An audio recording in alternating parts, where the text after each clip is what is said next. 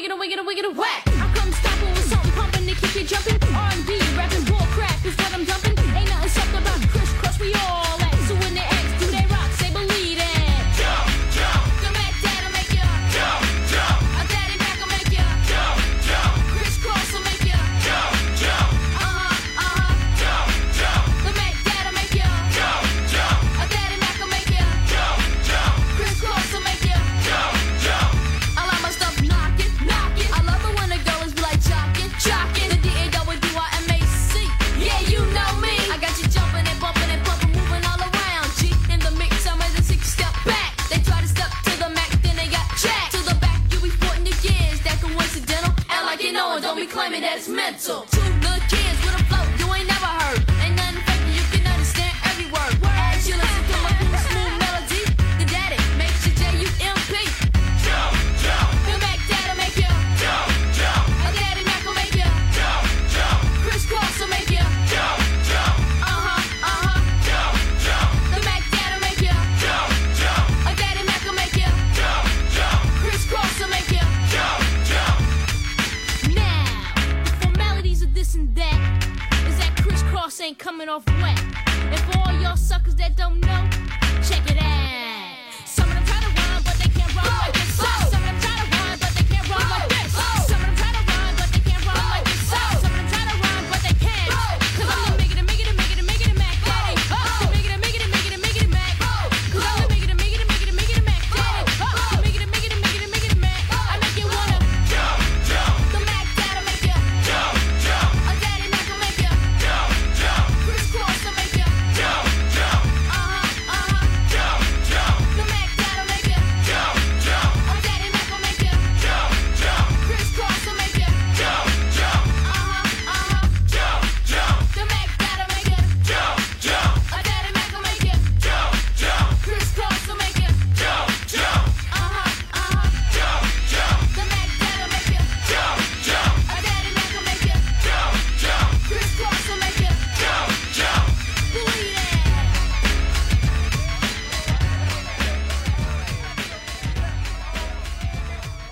This is how we do it. This is how we do it. La la la la la.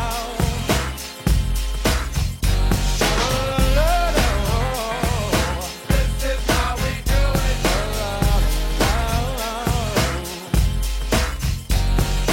This is how we do it. It's Friday night and I feel alright. The party's here on the west side, so I reach for my 40 and I turn it up. Designated driver, take the keys to my truck. Hit the shop cause I'm faded. Honey's in the streets, say money, yo, we made it. It feels so good in my hood tonight. The summertime skirts and the guys ain't canine. All the gangbangers forgot about the drive-by. You gotta get your groove on before you go get paid. So tip up your cup and throw your hands up and let me hear the party say, I'm kinda buzzed and it's all because This is how we do it. South Central does it like nobody does. This is how we do it. To all my neighbors, you got much flavor. This is how we do it. Let's flip the track from the old school back. This is how we do it. This is how we do it. All hands are in the air and wave from here to there. If you're an OG Mac or a wannabe player, you see the hood's been good to me ever since I was a lowercase G. But now I'm a big G. The girls see I got the money, $100 bills, y'all. If you were from where I'm from, then you would know that I gotta get mine in a big black truck. You can get yours in a 6-4. Whatever it is, the party's underway. So tip up your cup and throw your hands up and let me hear the party say, I'm kinda buzzed, it's all because This is how we do it. South Central does it like nobody does. This is how we do it. To all my neighbors, you got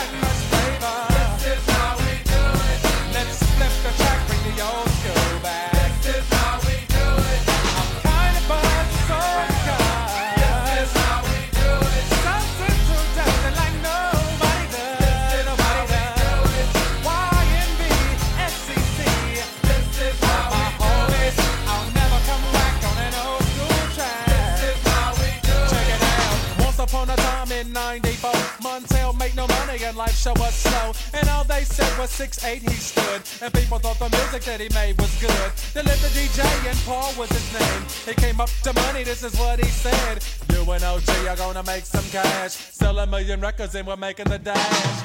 Oh, I'm buzzing the club. This is how we do it. South Central dancing like nobody does. This is how we do it. To all my neighbors, you got much flavor. This is how we do it. I'll never come whack on an old school track. This is how we do it. I'm kind of buzzed, so because South Central dancing like nobody does. Nobody does. Oh, it's party time. This is how we do it. Straight up coming from the west side. This is how we do it. Oh, she's got the flavor, yeah. How we do it. And money does it like nobody does. Yeah. Come on now, Def Jam, you know that this is how. Hey, welcome to KCC Live 99.8 on your FM dial, the station with attitude. And once again, this is the Tunnel Vision, your show that looks at films and filmmakers, as well as their soundtracks of the times. And your host is me, Chase Johnston Lynch, and my partner beside me on the couch is Phil Bill. What's up, Phil? Evening, Chase. Good to see you, man.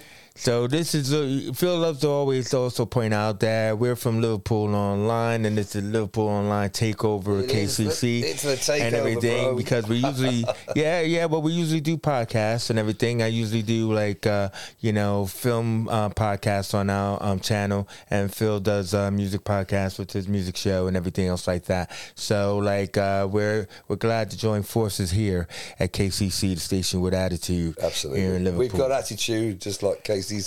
That's right. Exactly. So anyway, as usual, we look at auteurs, in a triptych of their films. And this week's choice is going to be an interesting one. It's going to be Ron Howard. Absolutely. Right? Opie. Happy Days, Richie Cunningham.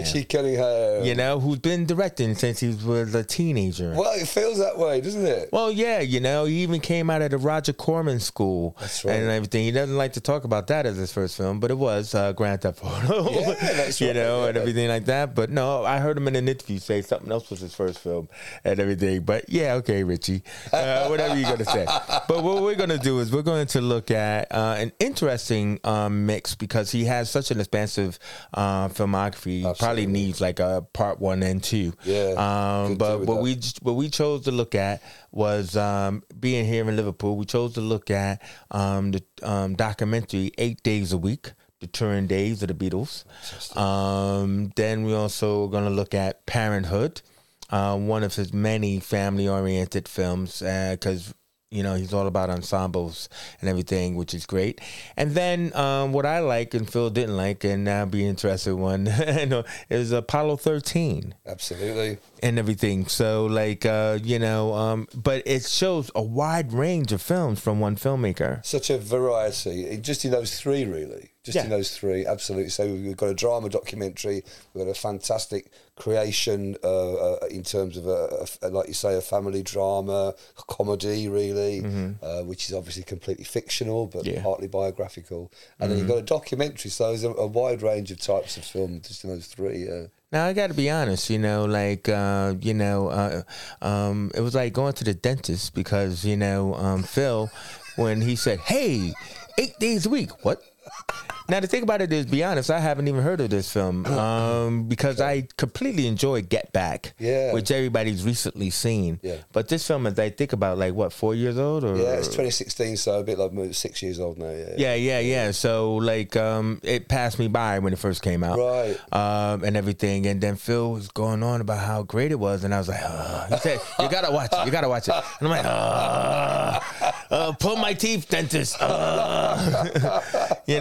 I think I was saying to Phil, before, is that's what's really interesting about our dynamic is that, we both have a good love of film, and we have interesting conversations about it, don't Absolutely. we? So in that case is that he forced me to sit down and watch it, and I said, oh God. And then it all flooded back to me my love of the Beatles music and stuff, and it's Fantastic, great. yeah. It's a great documentary. Yeah. And stuff. So 8 days a week. So let's start. Yeah. You know, I think it was a project that had been going on for years in the background, because what they had to do to get to this level of quality of production, quality of sound particularly, was they had to do a heck of a lot of digitising and remastering and collating all sorts of sources to get the actual material that goes up there on the screen.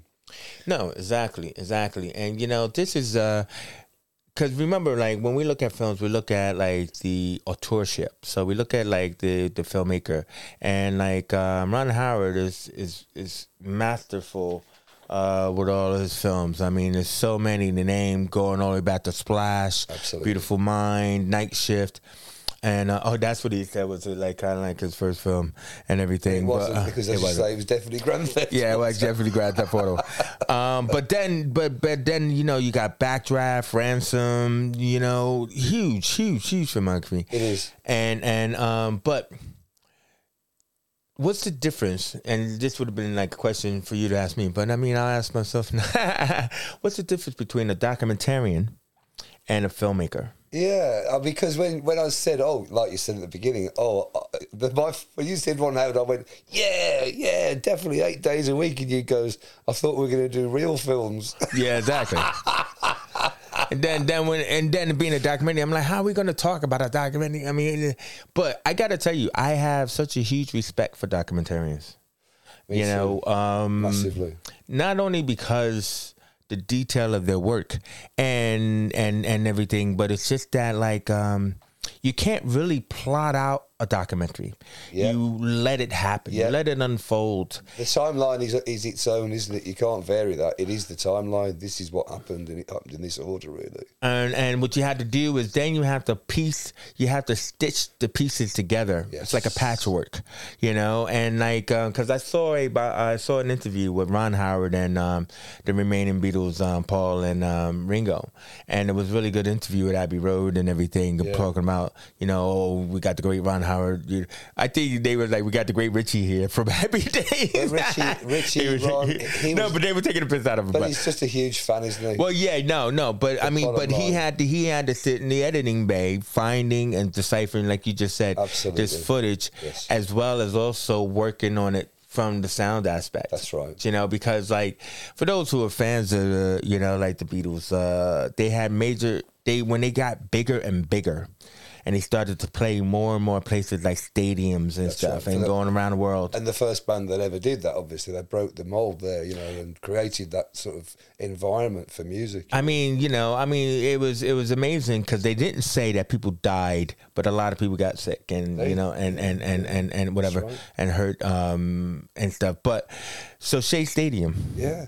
like that, to me, that was an interesting bit, was because what they did was they showed how the Beatles were out there, they're performing. And they even said, like, they couldn't even hear each other. They had to just look at each other and realize, like, okay, I'm going to have to change my shift. The song's over now. That's right. And the audience, you know, they couldn't really hear it because they played for us the version of the music coming out of the tannoys. That's right. Because they didn't have the ability to have PA systems. No PA system. So it was like, You a know, it's a transistor radio. baseball stadium. It sounded like a transistor radio. Yeah, exactly. So you heard it sounding like that, and then you heard like what they had to do, beefing it up in the studio right, that's for right. us watching it as the film. That's right. So we were hearing the song proper, but like, you know, like imagine paying for that, but people didn't care. They just wanted to see those four guys, That's right. little dots on the field, That's right. and to be able to say, I was there. That's right. And Whoopi Goldberg was there, you know. And what a great section She that tells a is, fantastic story about the Beatles, because like she talks about how she felt they were for everyone, like, because these were like four English boys, two Americans. So you got to understand where she's coming from. Like two Americans during the civil rights, during that period, you know, the Beatles didn't appear like as white people. They were just English boys. That's right. And That's because said, Epstein gave them their particular look and style with those Beatle haircuts and everything like that, and the suits. That's right. You know, they didn't represent like the hooligans or like the rough hippies or anything that people were seeing or growing around. That's right. So like here were these like four really polished, funny. You know, funny lads and stuff, and they took the world by storm. That's right. I love that first interview in America when they've just landed literally at the airport, and they drag him into this room and stick him in front of a press conference. Yeah. And one of the guys says, "Are you going to get your hair cut while you're over here?" And George says, "I had mine cut yesterday." Yeah, exactly. That's just typical of their humour, isn't it? Yeah, but it is also true. I mean, like it's also because it was the '60s. I was pointing out to Phil there that, you know, I'm looking at their hair, it was so chiseled. You know what I mean? Like the sideburns would go to a point, and I'm like, wait a minute, man, this is like Chekhov from Star Trek. That's right. You got it. You know what I mean? And that connection. He definitely got because rumor has it, like as a fan, I look at these behind the scenes. Rumor has it that like because Chekhov came in season 2 of Star Trek, and they wanted to attract the young people, and obviously they said, okay, well, one, he's going to be a Russian, and two, he's going to be a Beatle. That's amazing. He's going to be a Russian Beatle. But before he came on, Spock also had that kind of Beatle cut too, as well. You know, especially with the pointed sideburns. Yeah, so it was just not just pointy sideburns, mate. It's pointy ears as well. Well, his ears was pointed, not the Beatles. Come on, man. Come on. And stuff. But what I would say is, unfortunately, I know you've enjoyed this, and we'll talk a little bit more about the serious stuff that goes on in the documentary. But unfortunately, you missed the cinema experience, because when I was lucky enough to be aware of it, couldn't wait for it to come out, and went straight away to see it at the cinema. The cinema audio system, it was just such a hugely overwhelming experience, because it was just so much better than watching it on the TV. Yeah, of course, it was amazing. And it felt to me, like I said to you before, it felt to me like, because of the 3-part harmonies, and they were so in tune at the beginning, they were so in tune. It was like listening to the Beach Boys, but on some sort of speed or something. It was just phenomenal. Oh man, so powerful. I gotta tell you, I mean, like, you know, I know you already picked the music that we're gonna like play, and everything, but then let me just tell you, like, I think we all grew up on this music. But like watching it in the documentary play, it was just so fantastic. So one of my favorite tracks was "Twist and Shout." Yeah, absolutely. Because first of all, I love Ferris Bueller's rendition and Ferris Bueller's Day Off. Yes. Right? Yes. But there was something about watching the Beatles play that song, you know, like because what they tended to do was, you got Ringo on the drums. You know, you got a mic. You got John off on the side by himself. Yeah. And usually you have George and Paul sharing the mic. That's right. Now, there was no reason for them to share the mic, except for that's the style that they wanted. Sure. You know, like they'll come together, you know, like dueling banjos and share the mic. Yeah. So what they would do, though, so when they do, when you said about the 3-part harmonies, but then they would like shake their hair like that. And the girls would go crazy. Absolutely mad. Taking a baby. You know what I mean? Right. And it was just like, to me, that's the track we should play. But what's the first Beatles track we're going to play? I'm going to start us off with an outtake from the film, which is a different take on the 8 Days a Week. The brilliant song that's 8 Days a Week. So we'll kick off with that one. All right. Cool.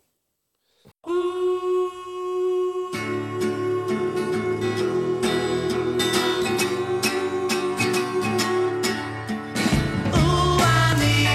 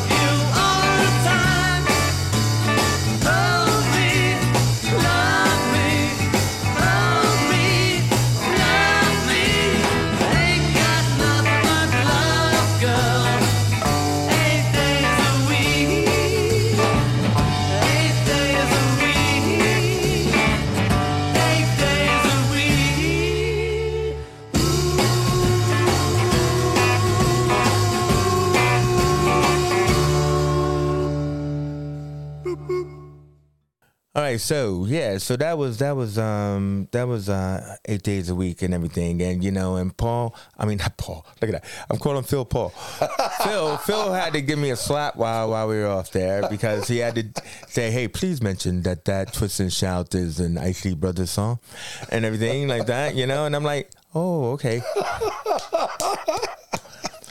So, Phil, I wasn't really beating. They pulled that out of the bin, did they? But they made it their own, though. Absolutely did. Yeah. Now you're forcing me to go and find the Icy Brother version. Of course, it's brilliant. And so is it still like the raising up the harmony thing? And the screaming and everything, of course, man.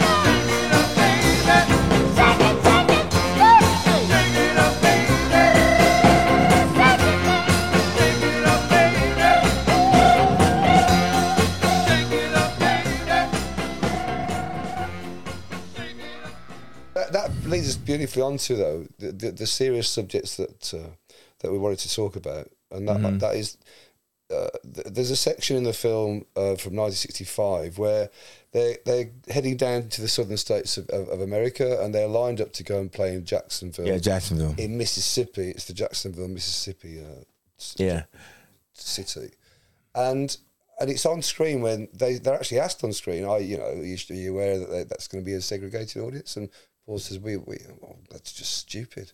We don't do that. It's just stupid. We just play for people. We don't play for people of one sort or another. And then that's where that interview ends. But then off mic, off camera, then they get together and they flatly refuse to play Jacksonville, which is revolutionary, quite frankly. Now, the thing about it is, like, so we're from Liverpool, right? And so, I like to say, we're not from Liverpool, but I live in Liverpool. Here's my point. My point is that I've been here for like over 20 years now, and I've been doing a lot of, documentary stuff, and I've been doing a lot of stuff around the black music artists from Liverpool. Absolutely. And who really got a complete raw deal. Going back to those days where we're talking about Mersey Beat and all that sort of thing. Yeah, we hear about the Mersey Beats, which is really kind of like more like guys from over the world. That's right. But like the thing about it is the fact that there was a lot of like black vocal harmony groups. That's right. Now the Beatles, being from Liverpool, they used to hang out at a place called was it the White House? Yeah, but like my point is the fact that so they loved the vocal harmony groups of like the Chants and all Absolutely. these things. They would go and watch them play at the Cavern, and everything. And they were the ones who got all the notoriety, meaning the Beatles. That's right. But that was a group that they were following and stuff. And so like when they said that stuff in that interview, they're right. I mean, like they come from an integrated part of the city, They did. right? The South End part of the city where they grew up with black music. It made no difference to them. That's right. I mean, there may have been, some different racial events that may have happened, as it does and it still does today. That's right. But they didn't have that. They were colourblind, man. They didn't. You know what I mean? And people were just people to them. yeah, 'Cause that's how and they've been brought up, as you say. yeah, and I mean there was even like a big thing where the Queen met them and the Chants at the same time. Like there was like a picture and stuff like that. Amazing. But so that was their reality. So for them to say that, I believe that, and it's a shame that like Ron Howard didn't know that much about Liverpool Yes. to that extent. It really because is if it was American. my documentary, Yes. I would have put that in It's there. American centric, really. No. I'm Of just saying course, though. yeah. It's like we don't hear enough, and Sure. so that leads me to what I wanted to say about them getting to Hamburg, because Hamburg was supposed to be their big change, right? And they don't mix any bones about it. They Yes. say if we didn't go to Hamburg, we wouldn't be who we are. They were playing 8 hours a day. Yeah, and I mean like so what they couldn't get there. They had to drive. That's right. And everything like that. Brian, had to make an arrangement. It wasn't Brian at that time. It was a Welsh guy called Alan something. It was their first manager. Yeah. He owned the Jacaranda, which is still going. Right. That's Sorry right. about that. But he knew Lord Woodbine. That's right. And so Lord Woodbine just was a guy with a van. Right, exactly. Yeah. It wasn't like he was anything special. He was just a guy with a van. That's right. Yes. Right? But he was a black guy with a van. That's right. That's right. So it's like, hey, man, I got to get my guys to Hamburg. Can you do it? Can you do I think this he was drive? into calypso. Am I right? I think that he. Yeah. I mean, he was. Yeah, he had a musical background, Yeah, and I'm not yeah. going to just say because he's black, No, it's true, but he had a it's musical. true. So, Absolutely true. but the point is that so he was integral to their getting there. Yes, he was. And everything like that. That's And right. so at sometimes, and he still. He was like kind of like a tour manager in a way. Yeah. And then sometimes Road manager. road manager. That's right. That's right. Oh, tour manager, road manager, ain't that the Well, thing? that's what it's called these days. And stuff like that. Road. So in that aspect, though, it's just that I just want to say I wish they would have mentioned him in this documentary, and because Woodbine also had like 2 children that grew up to become integral in the black music scene in Liverpool, which is Hudson Phillips and Barbara Phillips. Shout out. Shout out to them, man, especially Barbara Phillips, who created positive impact and is still making roles with young people today, as far as artists are concerned, and training and getting them into doing their things and stuff like that. And Hudson is still running shows like with Heatwave and all that kind of stuff, bringing like Fantastic. older groups like Odyssey or whatever to Liverpool, Brilliant. Oh, I love those as bands so an event much. management. So anyway, I just wanted to do that. But Get me a ticket. yeah. No. Hey, man. But, either way we look at it is like this was a great documentary full of great music, that makes you bop and dance and stuff like that. So Absolutely hit us right. with another Beatles. Yeah, track I'm going to go before back we to the Ed Sullivan Show, man, which was their first introduction to the States. It was in February 1964. America was in a depression after the assassination of JFK. And them coming on the Ed Sullivan Show was a massive event for America. 70 million people watched those shows, and this is All My Loving from that. It's a live take on a great song. Close your eyes and I'll kiss you. Tomorrow I'll miss you. Remember, I'll always miss you. And then while I'm away, I'll ride home every day, and I'll send all my loving to you. I'll pretend that I'm kissing the lips I'm the same, and hope that my dreams will come true. And then while I'm away, I'll ride home every day, and I'll send all my loving to you. All my loving to you.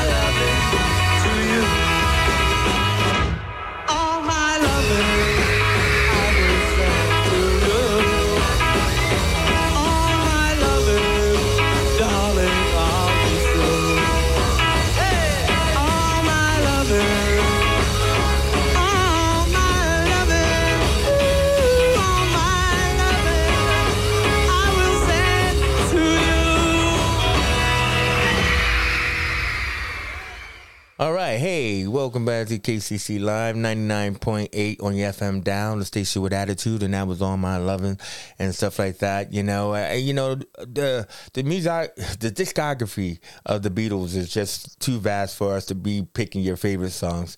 But I mean, hopefully you're enjoying that and everything else like that. But what I wanted to pick up on is that when you talked about the Ed Sullivan Show, you know, one of the other major things about the Beatles were they were the ones who brought us kind of like the idea of creating music videos. Yeah, that's right. Right? That's and right. everything like that. And, you know, I'm not just talking about Richard Lester, who did Hard Day's Night, which was a fantastic film, Yes. by the way, and everything else like that. That's true. Help wasn't that great, but it was that's because drugs came into play.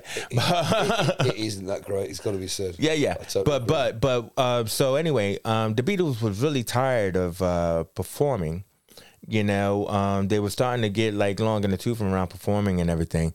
And so what happened was they had to appear on the Ed Sullivan Show again because he wanted to be the guy, I found the Beatles, and stuff like that.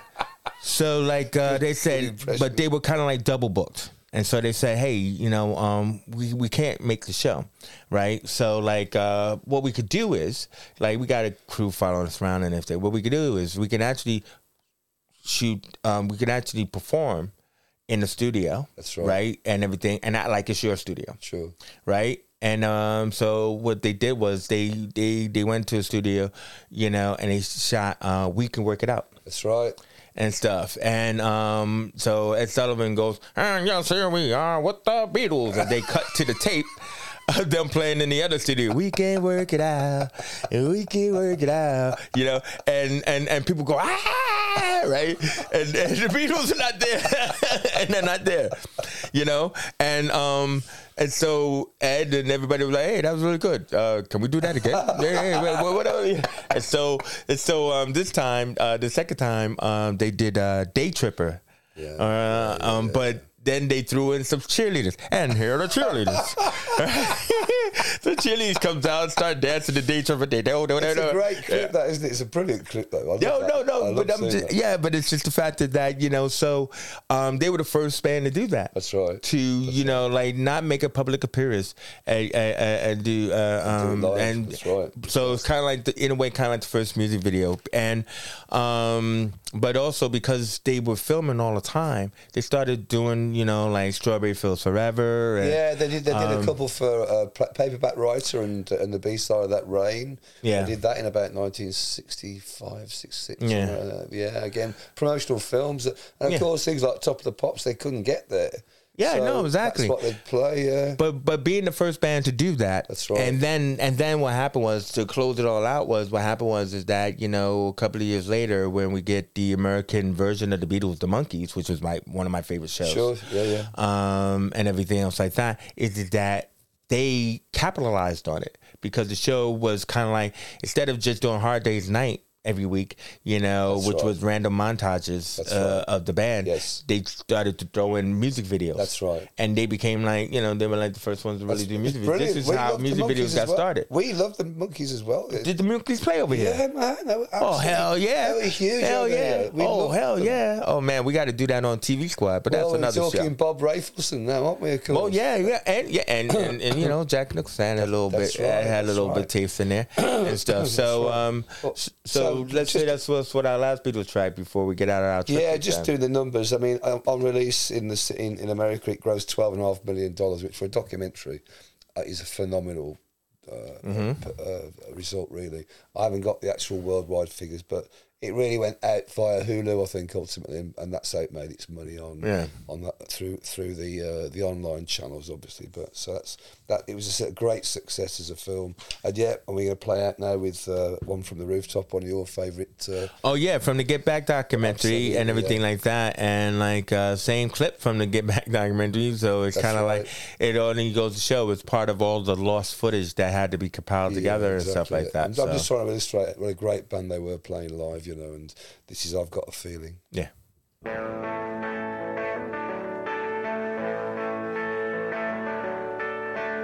I've got a feeling deep inside, oh yeah. Oh yeah.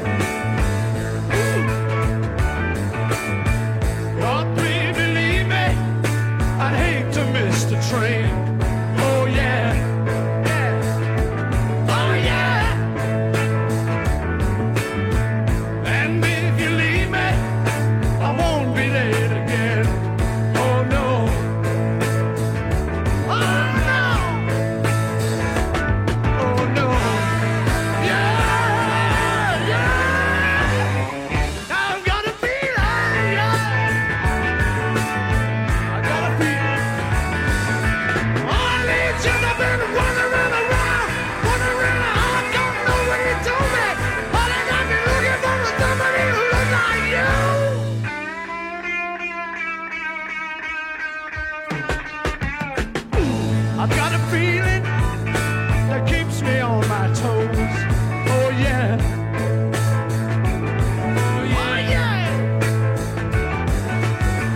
I've got a feeling, I think that everybody knows.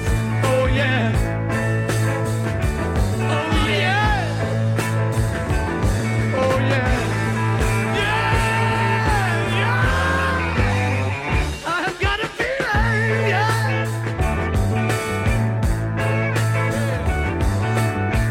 Everybody had a hard year. Everybody had a good time. Everybody had a wet dream. Everybody saw the sunshine. Oh yeah. Oh yeah. Oh yeah. Oh yeah. Everybody had a good year. Everybody let the hair down. Everybody pulled the socks up. Everybody put the food down. Oh yeah.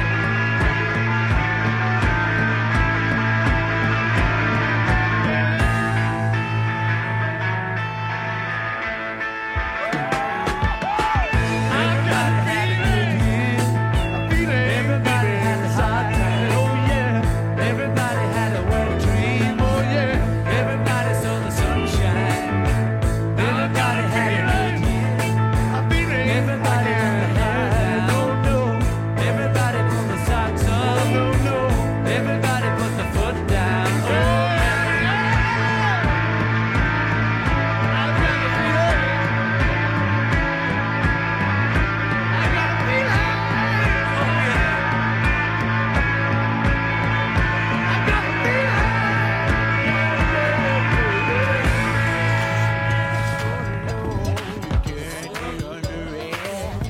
So high, you can't get over it. Can't get over it. This is a chance. This is a chance to dance your way out of your constrictions. How? Jill shook 'em. Here's a chance to dance our way out of our constriction. Gonna be freaking up and down the hang-up alleyway.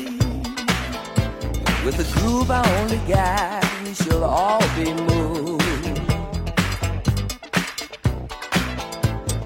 Ready or not, here we come, getting down on the one which we believe in. Can I get it on my good foot? Good God. Oh, time I get down one time.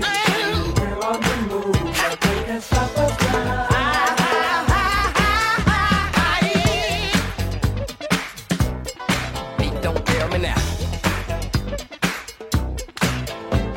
You more of what you're fucking for. Beat don't tell me now. Do you promise the funk? The whole funk, nothing but the funk. Ready or not, here we come, getting down on the one which we believe in. Here's my chance to dance my way out of my constriction.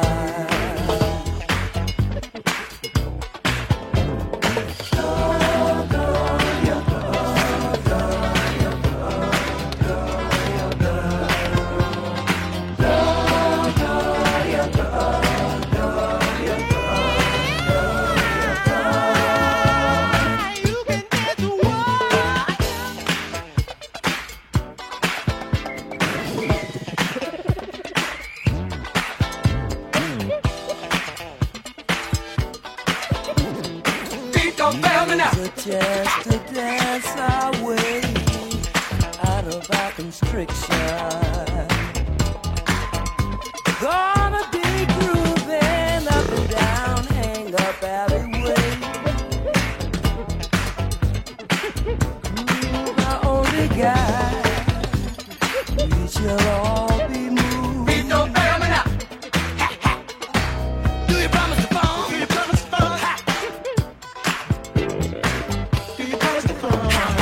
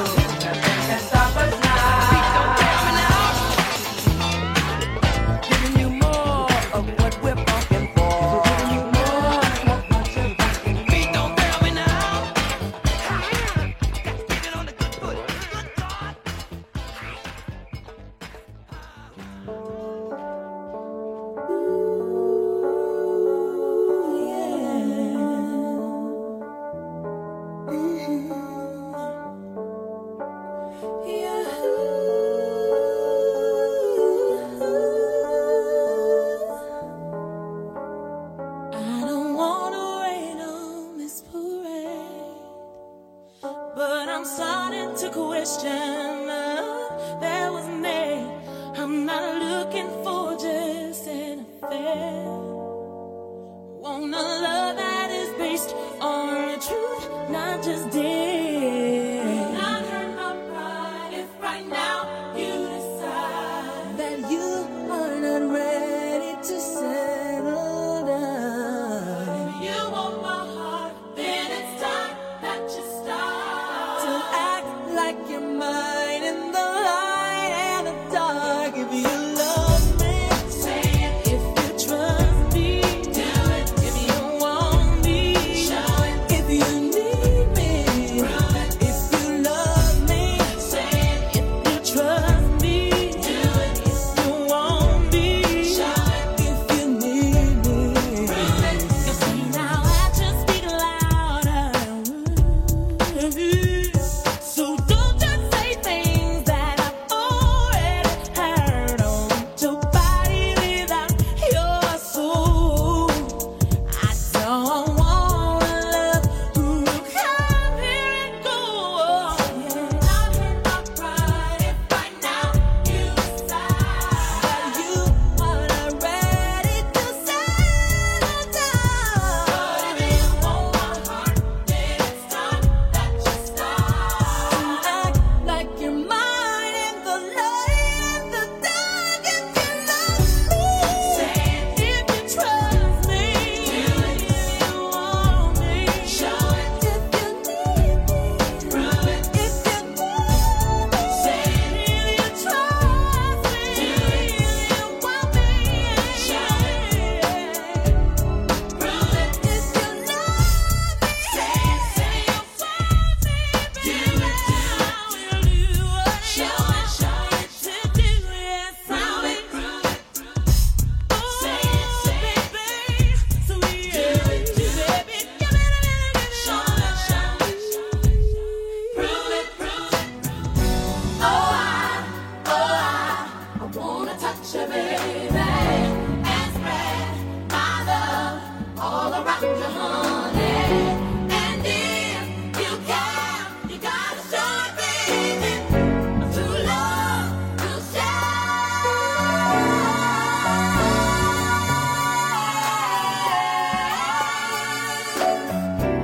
Show it. Prove it. Say it.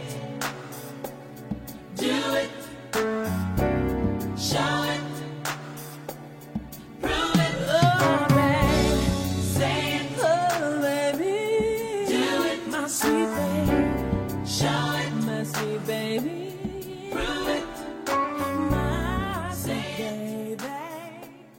Do it. My show it.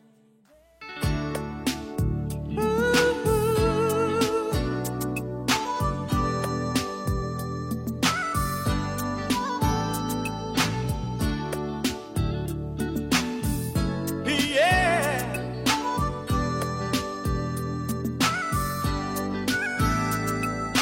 Girl, I've been watching you from so far across the floor now, baby. That's nothing new. I've watched you so many times before now, baby.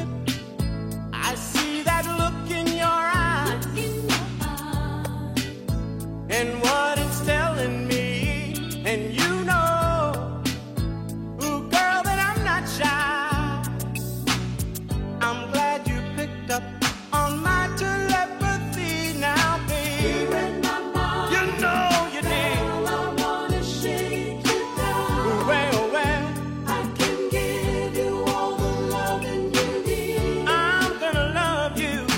Come on, let me take you down. Oh, baby, we'll go all the way to heaven. I've been missing you, and the way you make me feel inside. What can I do? I can tell you got your pride now, baby. Come to me, well, well.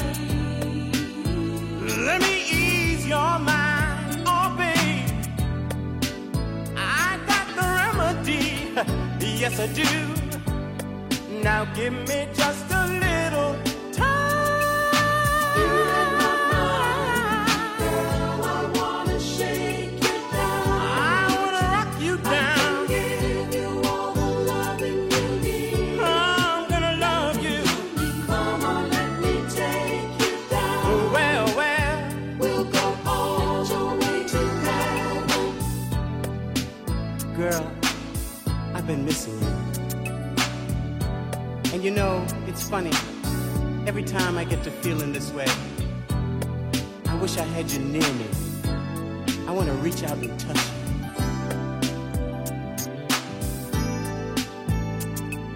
I can't stop thinking of the things we do. The way you call me, baby, when I'm holding you. I shake and I shiver when I know you're near. Then you whisper in my ear, oh, baby, well.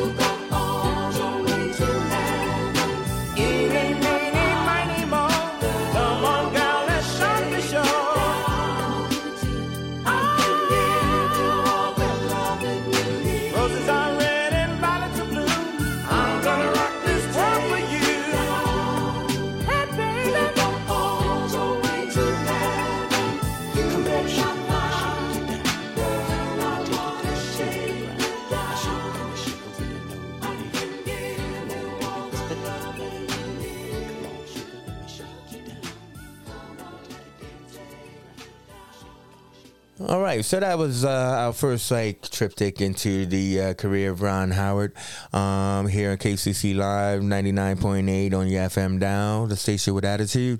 And this is the Tunnel Vision Show with Chase Johnson Lynch and Phil Bill, where we look at films, soundtracks, and the authorship of the making of the films and everything. So, we're on to our second triptych film by Ron Howard that we selected that we will talk about.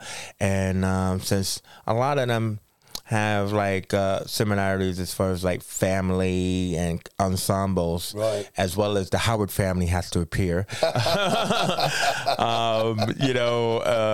We thought we'd look at Parenthood, which, on a rewatch, we both had said that this is a really amazing, positive film. I'd probably watch it at least once a decade because it's on the TV or whatever, and I love it every time. But I had no idea it was a Ron Howard film. When you said to me, well, the first I'm going to pick is Parenthood, I said, what? What? Are you kidding me? I thought he couldn't have been old enough to have directed Parenthood. It's 1989, but my God, what a great film. Yeah, obviously, it was an ensemble cast, but it had central casting of Steve Martin, as a family man, and his two sisters and their families. That's right. And stuff like that. And, the stars of the times, pretty much, right. coming Jason together. Robards was obviously towards the end of his life. Oh, my God, Jason. Jason. As the patriarch, Yeah. I forgot, they had the brother Tom Hulse and stuff like that. Whoa. Powerful beast that. But what I would like to start talking about is that the main family, Steve Martin and Mary Steenburgen, who doesn't love Mary Steenburgen? She's gorgeous. That their family, because when I've looked at it again, it really made me think this is a huge testament or a treatise on the autistic spectrum. Yeah, without a doubt.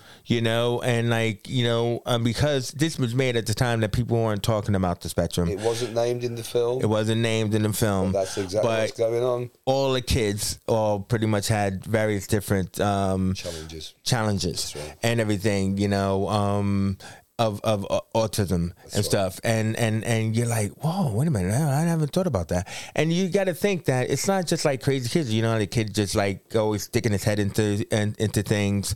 You know what I mean? And or the daughter is like, you know, always being like overly friendly. But mainly you had the older son who was really verklempt. You know, he had a really like he had issues like that's like when the lights went out and your favorite scene with the dildo light. But that was hilarious. I'd forgotten that joke. Oh no, you got to explain that really now. You explained it. Oh my God! They're all sat having a family dinner, sat around the table, and the flipping lights all go out. Oh no, we've got a power cut. So he's at his sister's house, and he says, "I've got a flashlight. It's up. Where is it? It's up in the bedroom." Okay, so he stumbles around and can't see anything. He grabs this thing and brings it back down, says, "Is this it?" And the lights come back on and he's holding an extremely large dildo. Extremely large. Good on you, Diane Weiss. Oh my God. Oh no, that's so funny. Don't take it too small, girl. Oh wow, unbelievable. I'd forgotten that. The thing that I always look back on it, I will come back to the other jokes. Anyway, so like the whole point is like, so his older son, he had high anxiety and stuff. That's right. But what was very clear, when you look at it again, I mean, first for comedy, you're looking at it for comedy, but then we look at it again, Steve Martin had high anxiety. You know, it was like a passed down trait. That's right. You know, like he was as verklempt as his son was, and he would tell him, "Look, I had issues as a kid." Explain that term. Sorry, you using a term verklempt. Is that what? Oh well, I mean, you know, he was tight. Sorry, mate. Oh yeah. Verklempt. You know, like I get what you mean. Sorry, he was tight. Yeah, like tensed up. That's right. Yeah. I mean, the boy was wound very tightly. Yes, he was, and absolutely. so was Steve really Martin. Highly strong, and and so was Steve Martin. Steve Martin can't do anything unless everything's organised. But so, he wasn't OCD organized like you say. It was like, see, like the deal he's is on the edge of it, though, isn't he? No, it is. But this is what I'm trying to say about the autistic spectrum, and what people don't realize is that it's a wheel, right? So there's various different things that people can go through, from dyspraxia to Asperger's to self-mutism. That they can hit any one of these. Ding on a given day, like it's a wheel of a clock. You know, like you spin the wheel, ding, and stuff like that. Right. So in that aspect, it's hard to diagnose, and any doctor will tell you that you need several years to actually try to give anyone one particular diagnosis. Sure thing. But that's why they created the spectrum and said, well, we know you're on the spectrum, so it's clear. But it's usually passed down. Yes, absolutely. Spectrums are passed down. Absolutely, yeah. So, like, so for those scenes where he's interacting with his son, like in the video arcade and everything, and then it's his birthday, you know, and stuff like that, you know, and he wants to get him Cowboy Dan. And then what happens is that, so he promises him Cowboy Dan, and then Cowboy Dan can't show up. Yeah. The shipper turns up because they got crossed over in the diary. Yeah. So where's Cowboy Dan? Oh, he's in the hospital. But they weren't expecting him. I just love this. I love that scene. He does it so fantastically. Yeah. It's hilarious. Joke after joke. Yeah. Brilliantly done. But what I would say, though, is about the autism thing, it's so sensitively handled. Although the conditions aren't named, like we just said, it's so beautifully handled in terms of the impact it has on the family, how they want to deal with it, the amount of love they want to give to this poor child who's really struggling, you know. And it's also about how in reality in family you'd be like, oh, but at least he's not Gary. At least he's not her kid. Oh, that was really messed up. Right. So and so Diane Weiss, who we just said, the woman with the flashlight, yes. You know, like, so she has a daughter who is sleeping around with Keanu Reeves. That's Good on you, girl. He's such a great character. He's just come straight out of Bill and Ted's Excellent Adventure, and it's before he did the second one, obviously, and he's just such a dude in this. He's so cool. But she has a little brother Gary. Oh wow! Played by Lee Phoenix. Now we had a whole thing. I had to check this out right online. Go ahead. As I'm watching, I'm thinking, hang on, that is obviously one of the Phoenix. Yeah, kids. well, his name's Which Leaf one Phoenix, is it? yeah. I checked it out. It looked online. It said Leaf Phoenix. I thought, oh, blimey, I haven't heard of Leaf Phoenix. So I clicked on it in the list. It took me to Joaquin's page on Wikipedia. I thought, what's going on? That kid who's playing a 13-year-old adolescent is Joaquin Phoenix. Yeah. Which blew me away. It was amazing. You know, I mean, it's just amazing because he comes from a showbiz family, but his family grew up on a commune and stuff like that. So all the kids had different kind of like Earth style names like River Phoenix and Rain Phoenix and all that kind of stuff. So obviously, as he got older, he changed from Leaf to Joaquin and stuff like that. So like that's what happened. So the guy who's the Joker is a little kid who is a little bit too in touch with himself in this movie because he's a young man who needs some guidance. I was put very delicately, and Todd, but it's so real, bro. It's so real. Keanu Reeves' character Todd. He does speak to him, and but this is you know what, Phil. This is what's perfect about having older brothers. That's right. Yeah. You know what I mean? I'm a younger brother to an old. Missing having an older brother is. Yeah, you know, because I mean, even though he's not an adult, he's just like I understand. That's you know right. what I mean? I've been through it. Yeah, we all. But do the it. kid had no one to talk to because he only had his sister and his mom. He's in the dark. And it's well pointed out because she so much wants to help him. That's right. Diane, his mom, and stuff like she's trying, but he doesn't want to hear it because you're a woman. You're not going to understand that I want to do something to myself. And your mom, my mom, I can't talk to my mom about this. Yeah, exactly. That's the last person I can talk to about this. Oh, what about that scene where he calls his dad? Oh, it's heartbreaking. Oh my God!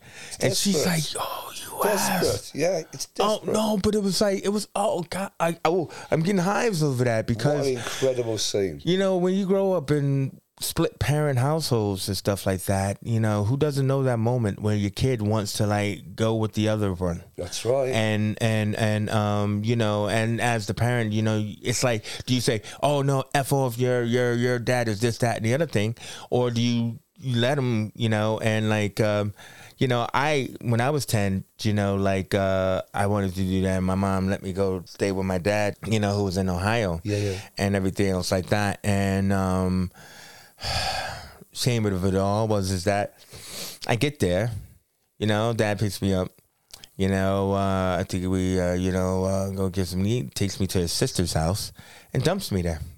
Yeah, and everything like that. Wow. You know what I mean? Doesn't stay. I'm dumping you here. It's like, oh yeah. Stay here and stuff. I'm in a, in a big bed, and I'm thinking, oh wow, this is, I guess, kind of cool, and everything, and you know, and it was a horrible experience. Let's but either way, I can understand what the kid was going through and stuff. But well, it reflects what he goes through with his own dad. What Gil goes through with his own dad, who drops him off at the baseball and leaves him with an usher. He goes and does something else. Yeah, that was great. That was great seeing that and everything. And but also too is like, let's not forget Rick Moranis and his really brainy kid. That's right. You know, because she was kind of like in a way, not in like the self-muted stage, but she was like the hyper intelligent stage. That's right. You know, like using that like Zilla brain and everything like that. So she was like very intelligent, but then that's all she knew because that's what he was pushing her for. But then the mom was trying to get her to be more, she doesn't know how to interact with other kids. That's right. She's an alien. She's what are weird. you doing? Yeah, what are you doing? And stuff like that. And it's like, you know, it's a great film. But before we go, we got to play a song for it. Yeah, we got to, you know, you got to hit me off with some Randy Newman. I don't care what you think about Randy, but you got to hit me off with some Randy. I don't like him. He was nominated for I Love to See You Smile. Okay, cool. I was born to make you happy. I think it's just my style. Everywhere I go, telling everyone I know, baby, I love to see you smile. Don't want to take a trip to China. Don't want to sail up tonight. Wouldn't want to get too far from where you are, 'cause I love to see you smile.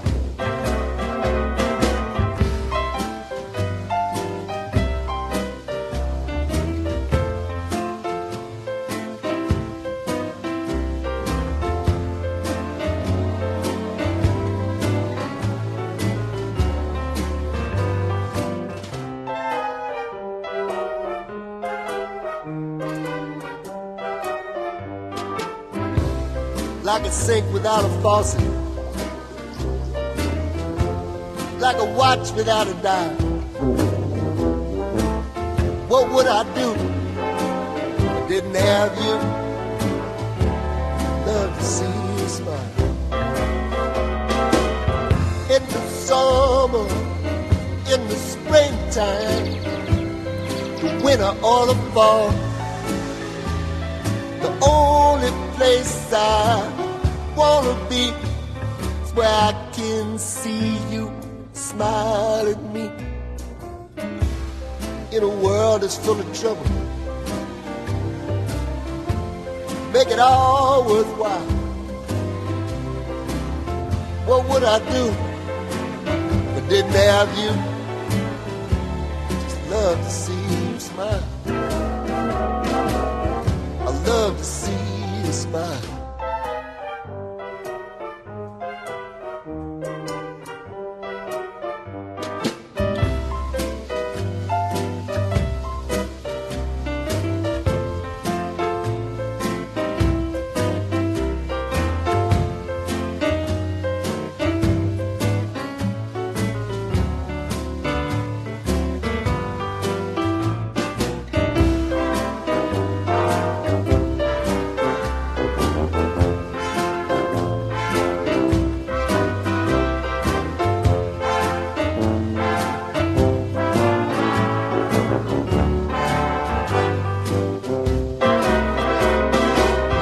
In the summer, in the springtime, the winter or the fall, the only place I wanna be is where I can see you smile at me. In a world that's full of trouble, you make it all worthwhile. What would I do if I didn't have you? I love to see you smile. I love to see you smile.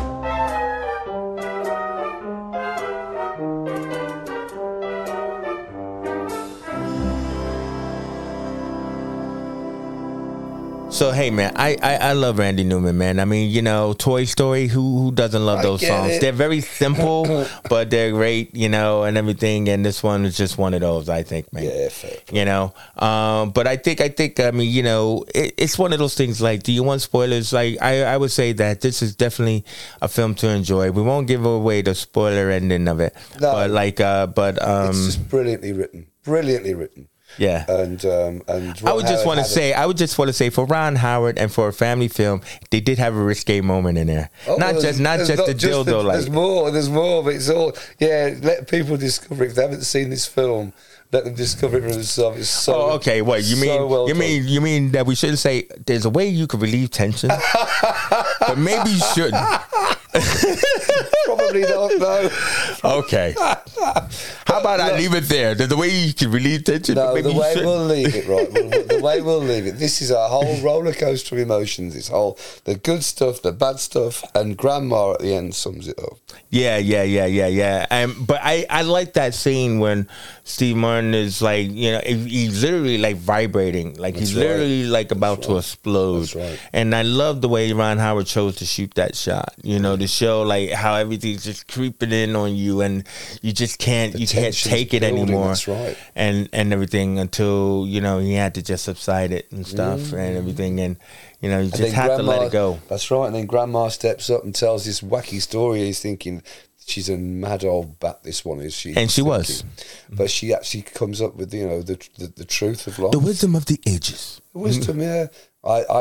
So a lot of people liked the roundabout, but that was boring. I liked the roller coaster because that was just so many different emotions, and that's of course the analogy for life, isn't it? You know, that's Grandma loves it, and you've got to love the journey, haven't you? Not the destination; it's about the journey. That's true. So I mean, you know, like Box office before we finish on this one. Yeah, of course. $126 million in Whoa. 1989. You know, whoa. What a success. Huge on its release. It was absolutely huge. It was #1 box office. And there was a lot of competition around as well. But It also had to cost a lot though because of all the actors in it. I guess. I've got no take unfortunately on the cost. It's not available, unfortunately, because it's quite an old film, you know. Yeah. So I did some digging, but I couldn't find it. No. I mean, but I'm sure they broke even. They ended up with a TV series version, and stuff. Well, apparently they did one and it failed. Yeah, but still, it was nice. It was nice to know that they tried. And they did it again, though, apparently, a few years later. And, all right. And it went for 6 seasons. So whoa, I know. Okay, I'm wondering which one I saw then. I think it was 2010, I think, the second one. Yeah, but I'm still wondering which one I saw then, because I do remember that they did make a series, but then... yeah, I think the first one was quite soon after the film was released. And I think it died, like I say, it died. Again, something I have to look for. Yeah. You know? See, that's what you get from this show. You get recommendations. That's right, absolutely. And stuff like that. Now, please find out how to relieve tension. You've got to check that out. That's so funny. I mean, listen, I think it's time to go to our Motown media section, music section, and everything, and we get us some of that 90s music going. Get on down.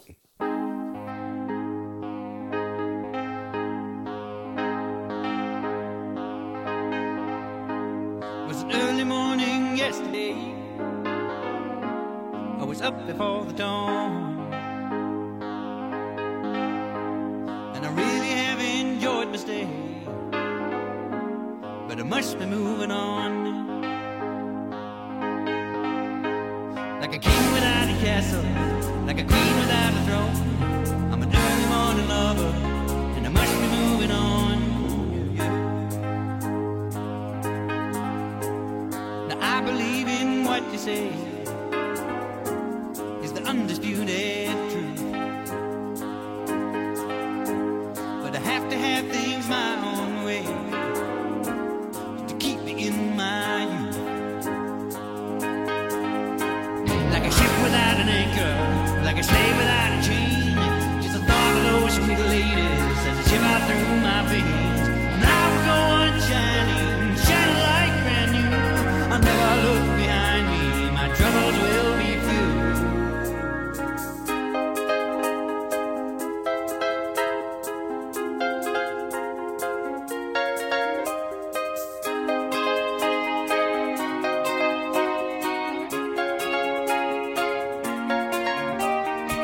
Goodbye, stranger. It's been nice. Hope you find your paradise. Glad to see you. Point of view. Hope your dreams will all come true. Goodbye, Mary. Goodbye, Jane. Will we ever meet again? Feel no sorrow. Feel no shame. Come tomorrow. Feel no pain. Sweet devotion, it's not for me. Just give me motion, set me free. The land and the ocean, far away. Time I've chosen every day. So goodbye, Mary. Goodbye, Jane. Will we ever meet again?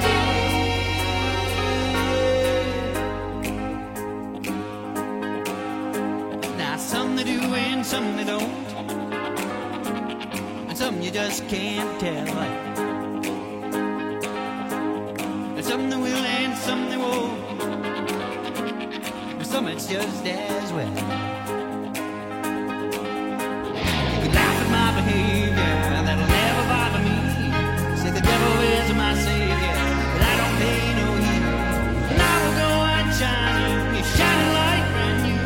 I'll never look behind me, my troubles will be few.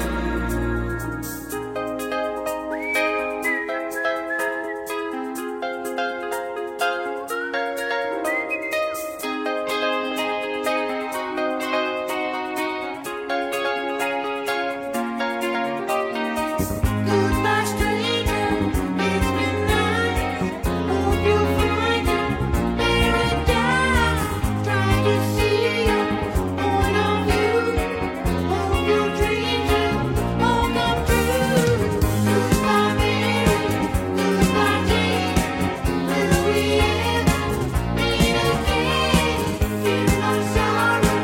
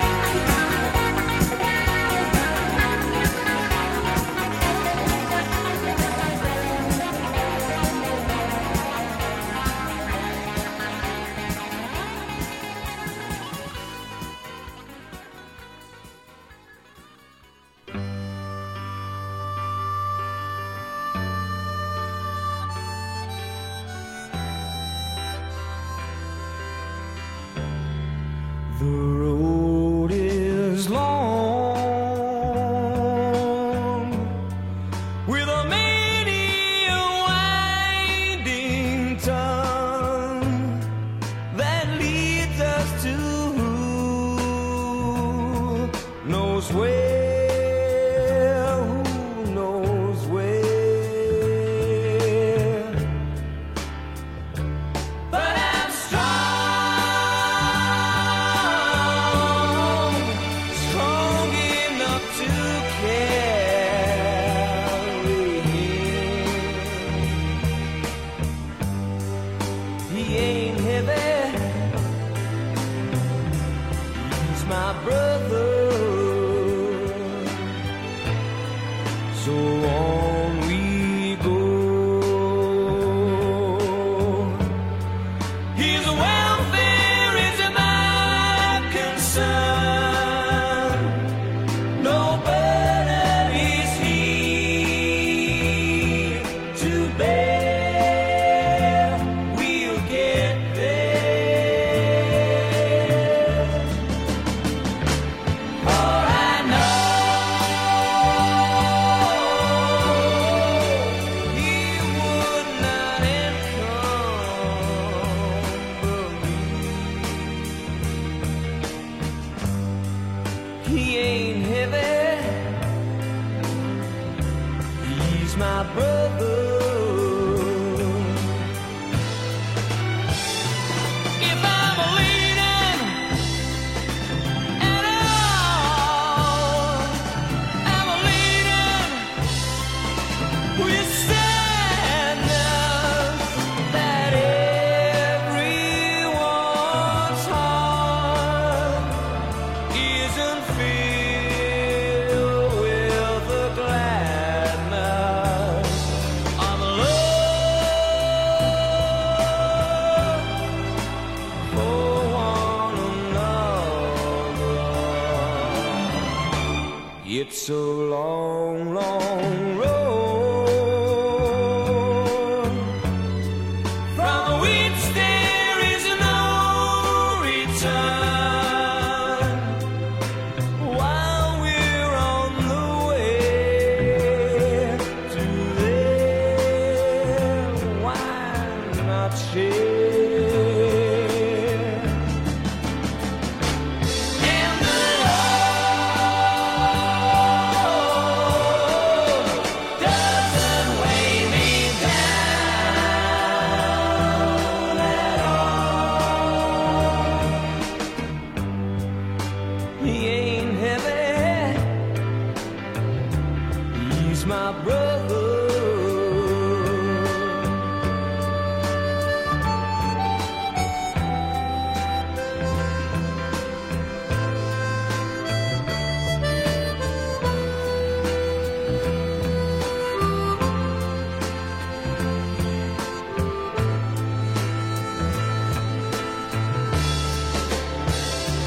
He's my brother.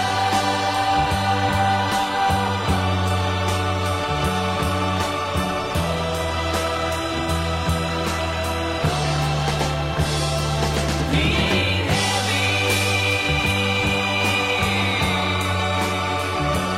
He's my brother. He ain't heavy.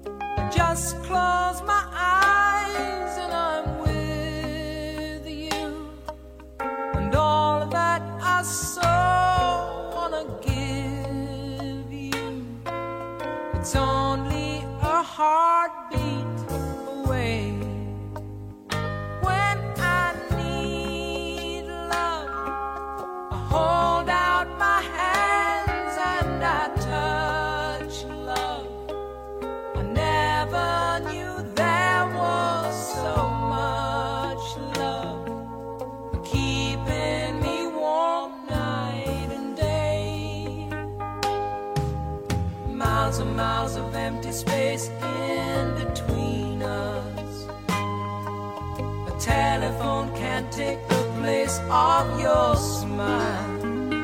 But you know I won't be traveling forever. It's cold out, but hold out and do like I do when I need you. I just close my eyes and I'm with you.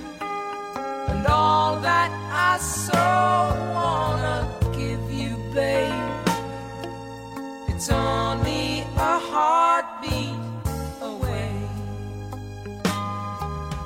It's not easy when the road is your driver. Honey, that's a heavy load that we bear. But you know I won't be traveling a lifetime. It's cold out, but hold out and do like I do. Oh, I need you.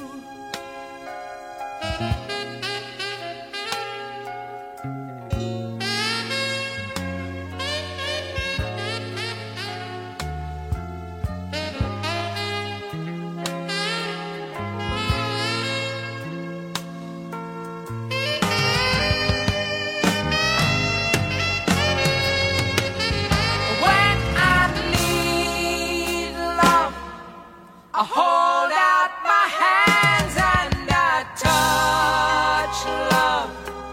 I never knew there was so much love keeping me warm night and day. When I need you, I just close my eyes.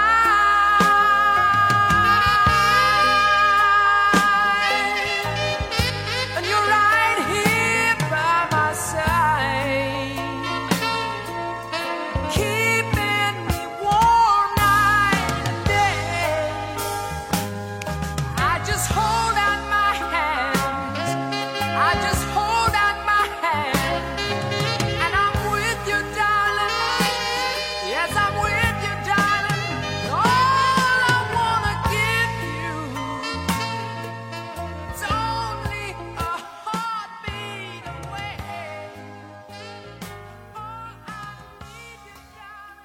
All right, hey, welcome back to KCC Live 99.8 on your FM dial, the station with attitude here. We got the Tunnel Vision Show with Chase Johnson Lynch and Phil Bill. And, you know, we're on to our third triptych now of Ron Howard films and everything. And, like, this we might have a debate upon because, you know, I totally loved it. And Phil seemed to have some issues and everything like that. So, like, but then also, too, is Phil is going to try to expose me with my conspiracy theories. And I'm like, my conspiracy theories do not belong in this show, Phil. We've got a whole other podcast for that. Whole other podcast. I am trying to tell you how much I love this film, Apollo 13. We were in deep conversation about this, and I said, so, well, you mean, are you telling me that you don't actually think that it was created in a Phil, factory, let's talk about the film first before you try to expose me. Let's talk about the film. Yes, please. It's 1995. Mm-hmm. Okay. And Tom Hanks, of course, as Jim Lovell, the leader of the mission for Apollo 13. He was on the Apollo 8 mission. He was. He did get to fly around the moon, but he didn't get to land. That's right. That's right. He was his crew that time were the first people to go out of sight around the other side of the dark side of the moon, of course. Dark side of the moon, Pink Floyd. Absolutely, yeah. So it's brilliantly portrayed. The first thing I've got to say is that it's absolutely brilliantly portrayed. Mm-hmm. The technology, so well acted and shot. Yes, the technology that is so brilliantly represented. I just wonder, is it? Apparently, I can tell you how. Apparently, for the interiors of the actual during the flight itself, they actually created 2 full-size replicas of each the what they call the LEM, the Lunar Excursion Module, the landing module, in other words, and the service module.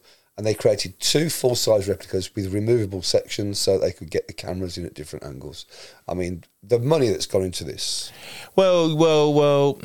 Here's Wow. here's one of those behind-the-scenes technical things. Is that like this is one of the first films where they utilized what they call the vomit comet. Right. So like what they would do is that they can. They're supposed to be like you can fly up, you know, to a certain stratosphere or whatever and everything, and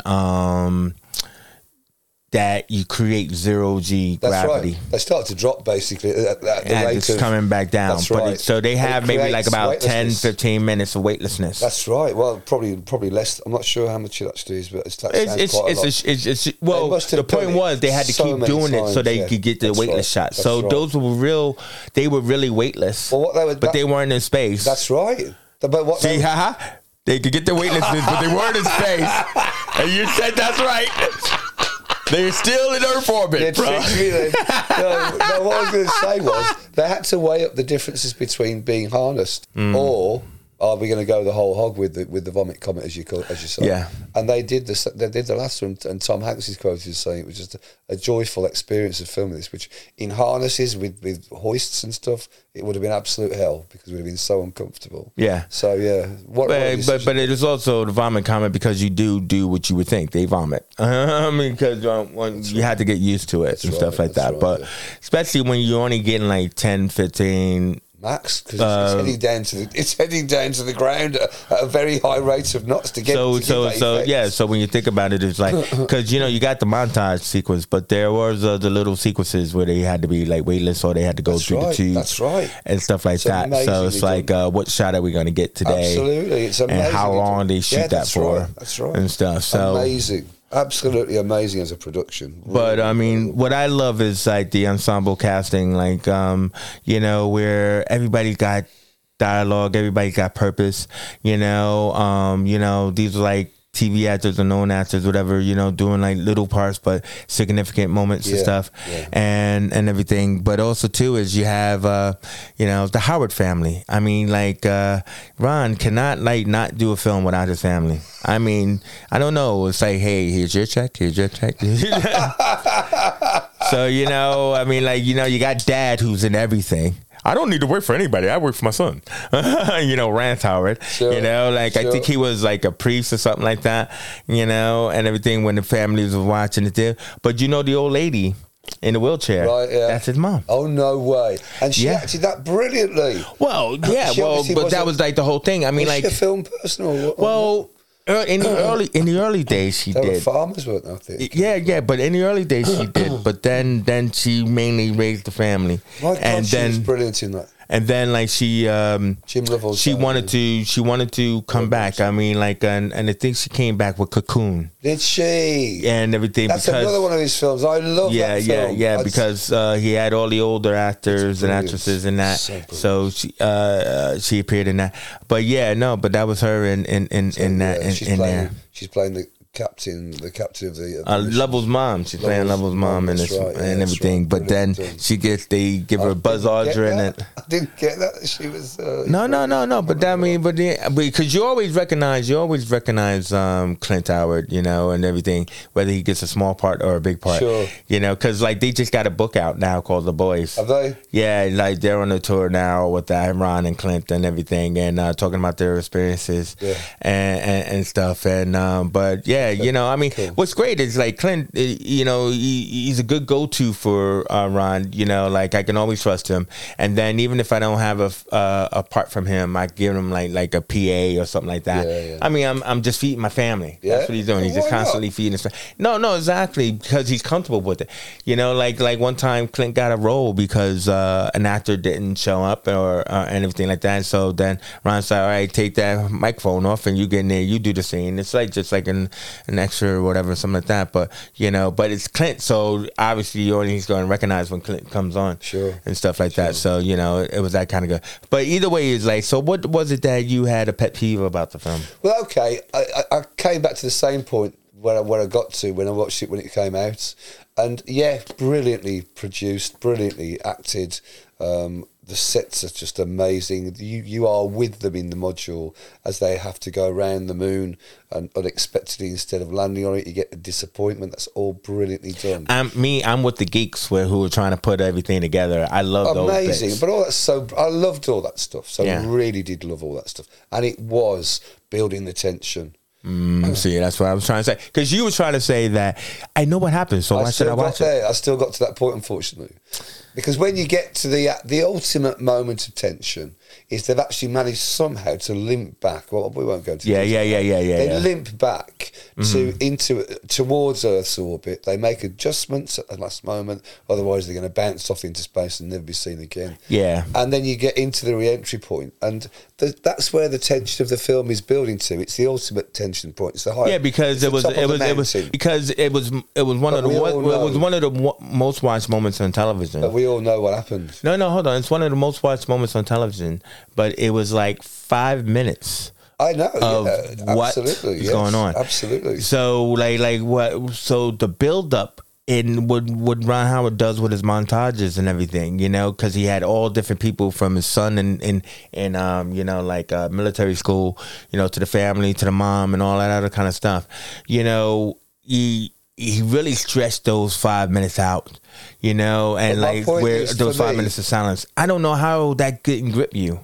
I don't care if I know what's going to happen. That's like if I saw the film before and I'm going to watch it again. Up to that point, I was with it and in it. And then at that point, the same again.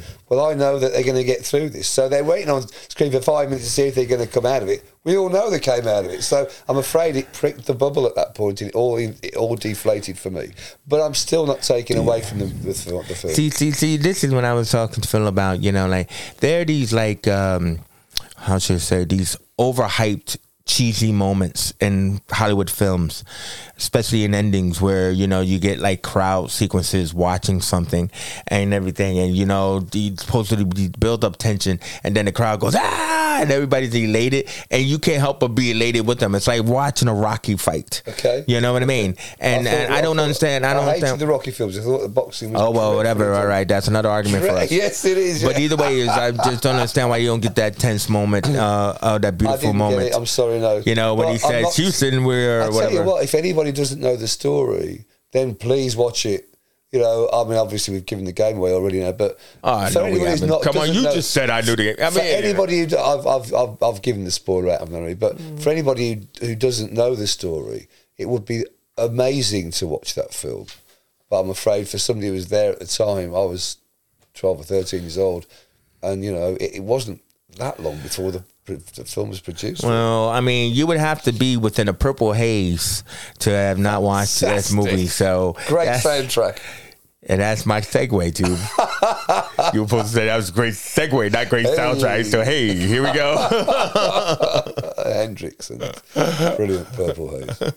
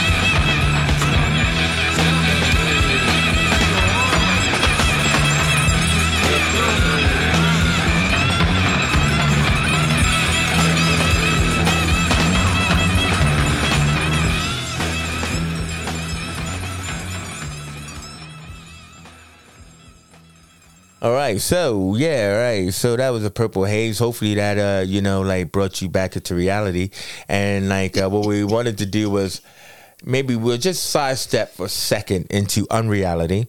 What were you saying about that? Phil, about this? Well, I'll tell you what you do get from this film. You actually get that appreciation, which I think got lost very quickly back then. That they were literally, even when these missions were functioning fully, they were on a knife edge. I mean, a continual knife edge. Their lives were hanging by a thread. We're talking about analog technology. It wasn't. We hadn't even reached the digital age at this point. Yeah, we're not even cellular phone heavy and stuff like that. So nothing. So my old thing was, how did they have signals that reach that far? Yeah. And I think that, and I'm wondering if the movie took a license with this, is that because we don't really know or remember back then, but because I do think that when Armstrong first did One Small Step for Man, that there was a time delay. It must have been. Yeah, So like, but then these conversations in this film, because it's a long film, they're having like back and forth conversations where it should have been. I felt it should have been more of time delays. Incidentally, shout out Fred Harris. I thought he was absolutely super. Oh yeah. He's amazing. He's amazing. Gene Kranz. Yeah, as the head of Mission Control on that mission. So they, it's kind of like they could just turn the button and go, yeah, what's up, Mission Control, and all this other kind of stuff. Or, they that's could artistic talk. license, we can give them that, can't we? I think. Yeah. But then the thing about it is, my whole thing about it is, my cell phone signal can't reach Jersey. But, and so yeah, let's get to the crux of this, shall we? You've been telling me for a long time now, but as far as you're concerned, the space program took place. So their whole idea was supposed to be in a warehouse. Their whole idea is supposed to be that the propulsion will shoot them up into the stratosphere, and then the moon's gravity will pull them towards the moon. And the thing about it is, no one ever mentions the Van Allen's belt, the cosmic radiation belt that is between us and the moon and everything, which some scientists have said that we have never actually crossed. So when we see space stations and astronauts in space doing the vomit comet flips, it's kind of like, well, we know that you could do that in lower Earth orbit. That don't mean you're in space. You just like winding people up. Listen, man. Yeah. Did we land on the moon? There's so many conspiracy theories around it, and these guys didn't. I tell you what, so this film wasn't about landing on the moon. It was about getting close to it. Switching slightly the subject, though. The other thing, the other reason it's lost a lot of its impact, I think, for me, is that they are obviously talking about what would have been the worst disaster in the history of space. Yeah, like I never lost a man in space, and I'm not going to do one now. At that point. And then, of course, since it came out in 1995, they lost two space shuttles. You're talking, those space shuttles like Sally Ride and all that. Yeah. In reality, Challenger. so it really, it's kind of again lost a bit of its impact in that regard. Yeah. But I'm being a bit too critical. Maybe it's a great production. No, it's great production. It's a huge success. Huge success, man. And like, give us the numbers, and then then we'll hit us off with some grooving track to go out. Absolutely, it grossed out at $355 million worldwide.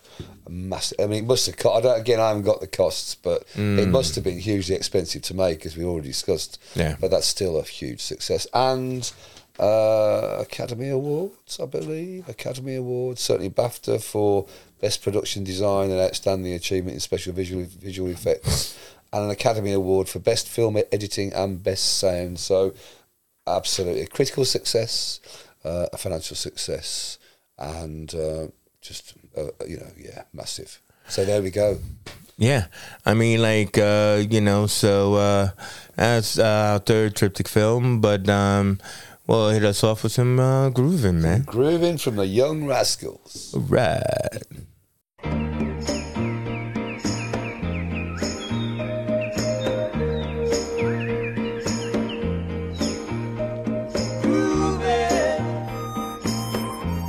On a Sunday afternoon, really couldn't get away too soon.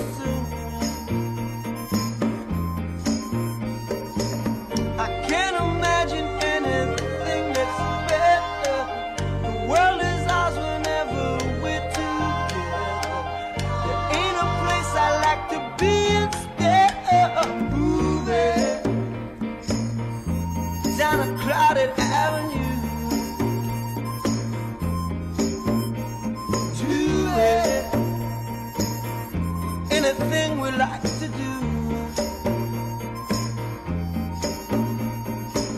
There's always lots of things that we can see. We can be anyone we like to be. All those happy people we could meet just moving on a Sunday afternoon. Really couldn't get away too soon. No, no, no, no.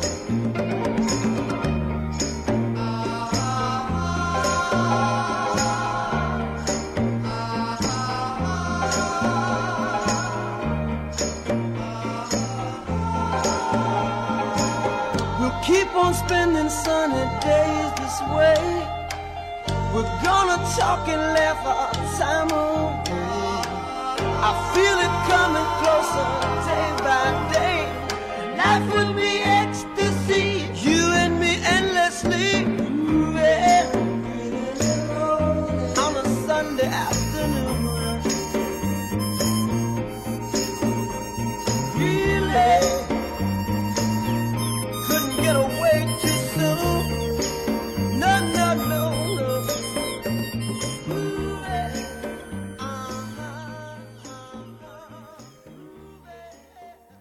Cool. So All right, so I mean, hey man, so I mean, you know, like that's our triptych films on Ron Howard and everything. You know, I think it's been really great. I think, you know, looking at his filmography that you have here, you know, maybe at another point in time, you know, we'll look at more imagined films, you know, and you know, look at another triptych. Yeah, he's got you know, as you because said, such a range. Yeah, such a range. Yeah, no, definitely. Fabulous films And stuff, and he's just such an overwhelmingly nice guy, you know. And like now, his daughter Absolutely. Bryce is now directing, you know, That's as well. right. That's right. Yeah, Bryce. You know, Howard, yeah. so it's like the next generation, Yeah, brilliant. and everything. So I mean, like, so I mean, yeah, I mean, let us know what you guys think.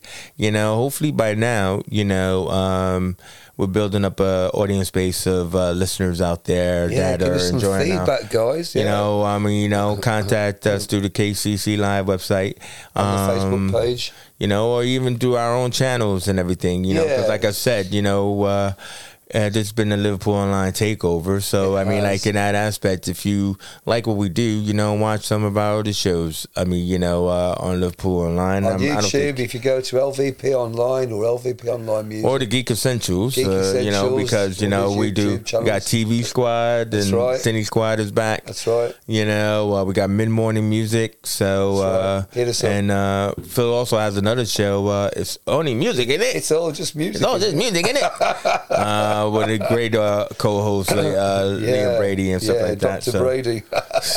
Dr. Boom. Dr. Boom. I'm Liam Boom. What the hell are you calling my Brady? Okay. You know, and everything like that. And, you know, so this has been another great breakdown, another great conversation, Really enjoyed it. Really enjoyed you know, it. Really and everything. enjoyed it. And also give us some, like, who else do you think we should tackle? Yeah, you let us know, know. Let us know. you know, because I would tell Phil, like, on air right now, you know, like, I was thinking about next week we could do Spielberg. Yeah, well, there's another guy we could do 2 parts or 3 Oh, parts. definitely three parts.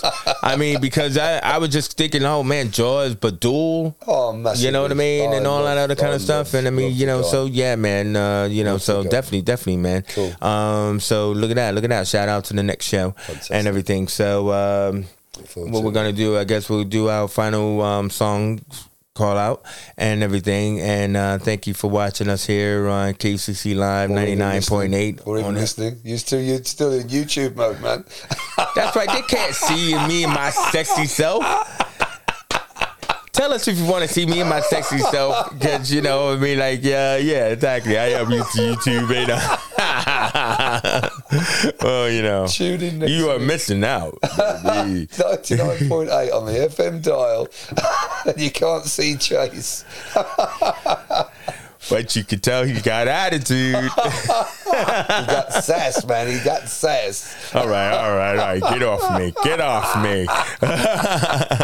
All right, let's play that song out, man.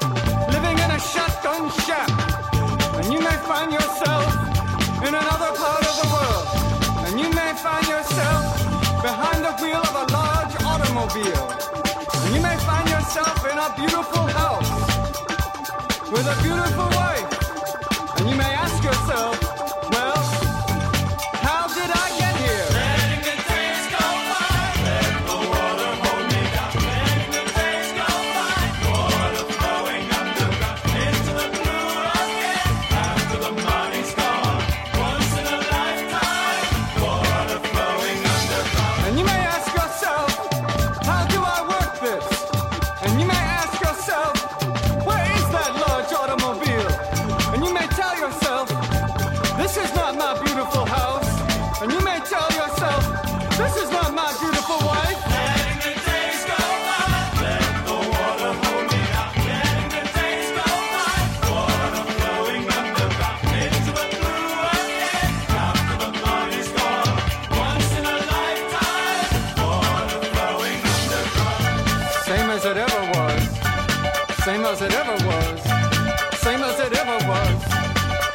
as it ever was.